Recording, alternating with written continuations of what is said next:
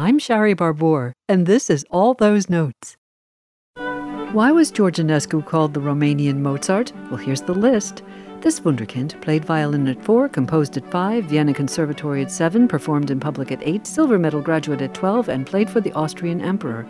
Then studied at the Paris Conservatory, became a prize-winning violin virtuoso, mature composer at 16, teacher at 17, gave recitals in Bucharest, and played for the Queen.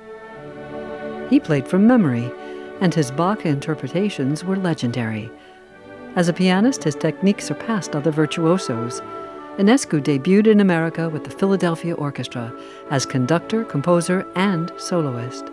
He conducted other prominent orchestras, divided his time between Bucharest and Paris, toured Europe, the Soviet Union, and the U.S.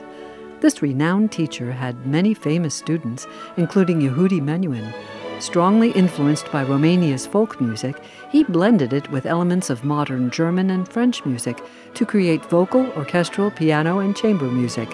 The world's music inspired some eclectic pieces. But Enescu was a perfectionist. His list of pieces isn't long. More music was never written down. Remember that incredible memory?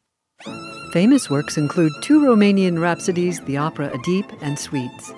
As a leading authority, he promoted Romanian music, its composers and conductors, founded and funded the George Enescu National Composition Award, and he received numerous awards, honors, and titles. Yes, there's a postage stamp. The George Enescu Festival is one of the biggest classical competitions in Eastern Europe, and London's Enescu Concert Series is an annual event. He was one of the 20th century's most gifted musicians, the most famous and important Romanian composer. But George Enescu disliked labels and preferred to be called a complete musician, and that he was. I'm Shari Barbour with All Those Notes. All Those Notes is a member of the Virginia Audio Collective. Visit virginiaaudio.org.